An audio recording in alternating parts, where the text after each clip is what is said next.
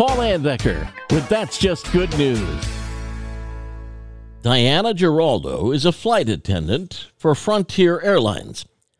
She was extra busy during a flight from Denver to Orlando as she helped a pregnant woman to the back restroom and helped her give birth.